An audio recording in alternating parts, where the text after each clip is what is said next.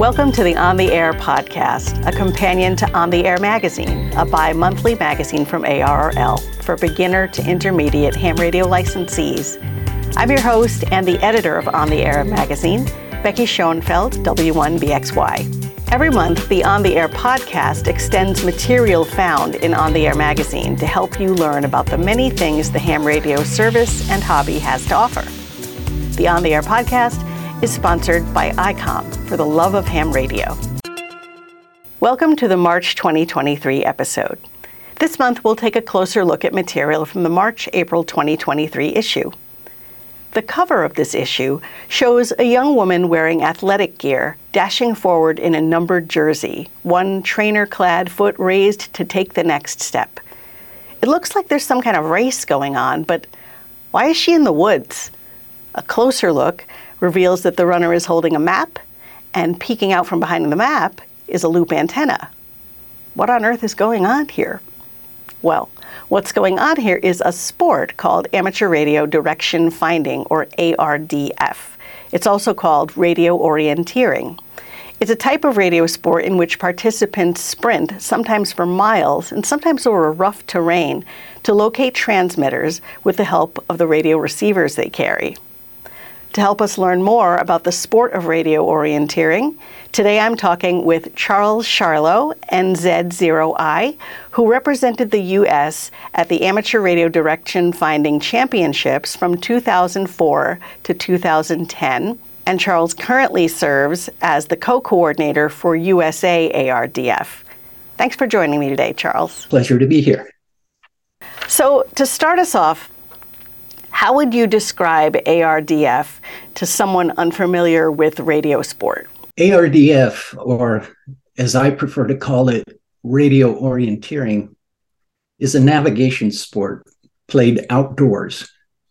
It uses maps and compasses, but most of all, it requires a radio direction finding receiver. The sport is played by placing a number of low power automatic transmitters, which we call foxes, out of sight in a park or wooded area. Competitors are provided with a detailed map of the competition area. Then they use that map, a magnetic compass, and their direction-finding receiver to locate as many transmitters as they can in the shortest possible time. It's an individual sport, so competitors go out one at a time at regular time intervals in search of the foxes. The winner is the one who finds the most foxes, and ties are settled in favor of the one who spent the shortest time on the course. So folks are competing against one another, but they're going one at a time, so they're not all out on a course at the same time. So it sounds like it gives them an opportunity to really concentrate and listen to the signal that they're trying to locate. That's true, though they are actually out on the course at the same time, but they start at different times. So they may not see each other while they're out there, or from time to time they may catch sight of one another. But for the most part, they don't see one another and they're not following one another. So this is quite different from the traditional world of radio sport, which many hams refer to as contesting. Contesting tends to involve sitting in one spot with your radio and using it to contact other hams. And unless someone's decided to enter a contest as a rover, where they're in a vehicle with a mobile radio setup, driving from location to location, generally radio sport involves staying in one place. But radio orienteering, ARDF, requires you to be up on your feet. You're literally running around listening to your receiver to determine whether you're any closer to finding the transmitter. So I've heard of fox hunting, transmitter hunting, which also involves using a receiver to locate a transmitter. How is radio orienteering different from fox hunting? The term fox hunting is often used to refer to mobile T hunting. Even the term ARDF is sometimes confused with vehicle-based transmitter hunting. But in radio orienteering, there are no cars involved at all. It's conducted entirely on foot. And radio orienteering foxes are not disguised and they're not hidden completely out of sight. Instead, the location of each radio orienteering fox is marked by a bright orange and white flag or a striped pole that confirms the fox's location. So mobile T hunts tend to have very few rules, and what rules they do have differ from one place to another. But the rules for radio orienteering are very detailed, and they're approved by the International Amateur Radio Union, which administers the sport internationally. So radio orienteering is played the same way all over the world. So it's actually the IARU that administers the sport of radio orienteering. I didn't know that. They administer it internationally, but they assign the responsibility to their member organizations to administer the sport nationally. So the ARRL is in charge of the sport in the USA. So what kind of equipment is needed to participate in radio orienteering? For competitors, the most important piece of equipment is the radio direction finding receiver, which is actually two pieces of equipment. It's a directional antenna and a radio receiver. Both the antenna and the receiver need to be small, lightweight, and attached together so that they're easy to carry while walking through the woods. In addition to the radio direction finding receiver, a competitor will want a map holder with a pen for drawing bearing lines, a good magnetic, let me try again. In addition to the radio direction finding receiver, a competitor will want a map holder with a pen for drawing bearing lines, a good magnetic compass, and comfortable shoes and clothing suitable for hiking in the expected weather conditions. This sport is played rain or shine.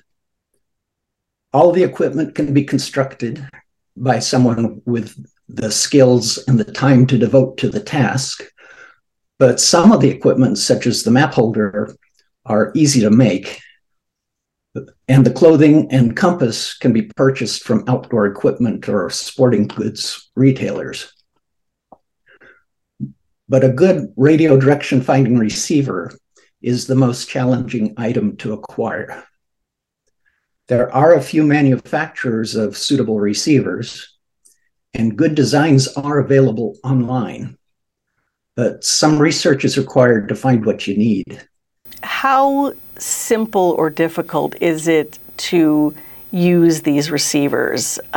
Somebody who maybe has a technician level ham license and who's been dabbling in ham radio for maybe a few months, is that someone who's prepared to pick up a radio orienteering receiver? How much background do you need? What kind of skills do you need to start in handling this piece of gear? The receiver is relatively simple.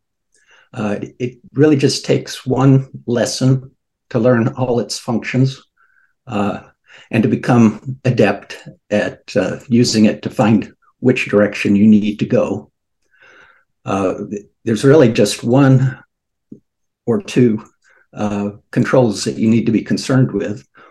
One functions kind of like a volume control. It's called attenuation. So you need to adjust the attenuation as you get closer to the fox and it gets too loud, you turn it down, much like a volume control. When you have to turn the volume attenuation down quite low, you know you're getting very close to the fox. The other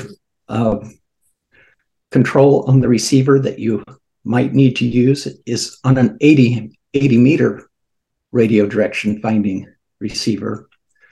There's a sense switch. So on 80 meters, the base antenna gives you two directions that the fox might be in. directly in front of you or directly behind you. With a sense switch, the receiver will tell you which of those two directions is the correct one. So those are really the only two controls that you need: the attenuation and the sense switch. In your article in the March-April 2023 issue of On the Air, where you go into a lot of really good basic information about the sport and how to get involved, you talk about the need for a radio orienteer to sort of become one with the receiver and gain a really good understanding of what they're listening to. Can you talk a little bit about that becoming one aspect? Well, yeah. As with any sport, you need to become familiar with your equipment, whether it's tennis or basketball or hockey. You need to learn to use your tennis racket or your hockey stick as an extension of your body. You don't even think about how you're using it. It just becomes part of what you do when you're playing the sport. And it's the same with radio orienteering. With enough practice, you don't even have to think about adjusting the attenuation or even flipping the sense switch on your receiver. You just do it automatically. And you listen to the signals and you get a picture in your mind about how far away the fox must be. And you become adept at quickly looking down at your map and determining which direction you need to head. So it sounds like after some practice, you get a sense of it within your body that's sort of attuned to your receiver. Yes, it all comes down to practice. You need to spend lots of time with your receiver. So as a radio sport, ARDF does have a championship. Can you talk a little bit about the championships and maybe how often they're held, and what kind of skills a championship level radio orienteer might have? The International Amateur Radio Union, as we discussed, which administers the sport at the international level, it designates one competition every 2 years as the big dance. That's the ARDF World Championships. Each country's IARU member organization is invited to send a team to the World Championships. In the USA, that member organization is the ARRL. The ARRL holds a national championship every year to help determine the Team USA that will be sent to the World Championships. The USA Radio Orienteering Championships are held at a different location each year, which helps ensure that there are new maps and courses to challenge the competitors. It also spreads the sport to new places across the country. So when the USA Radio Orienteering Championships are in your area, you don't want to miss it. Try to come out and spend a few days learning about the sport. Charles, what do you personally love about ARDF? If you don't mind, I'll just share a bit with you about the different roles in the sport, because what I most enjoy is a little bit different from what most people enjoy. So there are two essential radio orienteering roles: competitor and organizer. So each role can be a lot of fun, and each has its own set of requirements. So first, let's talk about competitors. So to compete, the only essential equipment you need is a direction-finding receiver. Since competitors don't operate transmitters, no amateur radio license is required, and obviously being mic shy is not an issue for competitors. All skill levels and all ages are able to participate fully as competitors. And competitors need to learn how to correctly operate their direction-finding receivers and to use the directional information it provides to efficiently navigate to the foxes. Running isn't usually important in this sport. Being careful and methodical is far more important, because going the wrong direction wastes a lot of time. But physical fitness can be the determining factor when two equally skilled competitors are going head to head. The other essential radio orienteering role is the organizer, and that's my favorite part of the sport. The organizer is too often left out of the conversation when talking about this sport, and that's a shame, because organizing radio orienteering events is a lot of fun. Organizers are responsible for acquiring the transmitters, antennas, flags, and maps. They also design the courses to make them challenging and educational. Then they set out the foxes and pick them up after the competition is over. Some equipment maintenance is also involved to keep everything in working order. And at least one organizer must be a licensed radio amateur, because you need to have a control operator for all the transmitters. Organizing radio orienteering events involves diverse skills, and it's very gratifying. It's an excellent activity for a small group or for a large club. So Charles, where can folks go to find out more about ARDF, radio orienteering? Well, the first place I like to send everybody is to the ARRL website. You can go to arrl.org/RO,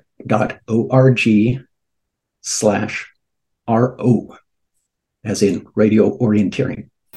Okay, and who can folks contact if they want to know whether there are events or classes going on in their area? Well, at the ARRL website, you'll find the latest announcements and links to the rules, information on holding events, and how to contact the ARRL with your questions, comments, and suggestions. I would suggest that somebody interested in finding out about radio orienteering in their area to please send an email to ardf@arrl.org.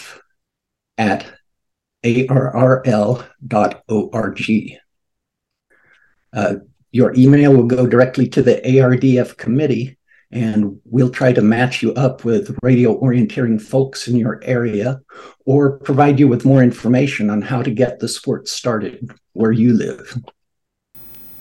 Well, terrific. That's great. Thanks for joining me today, Charles, and teaching us more about this very unique sport.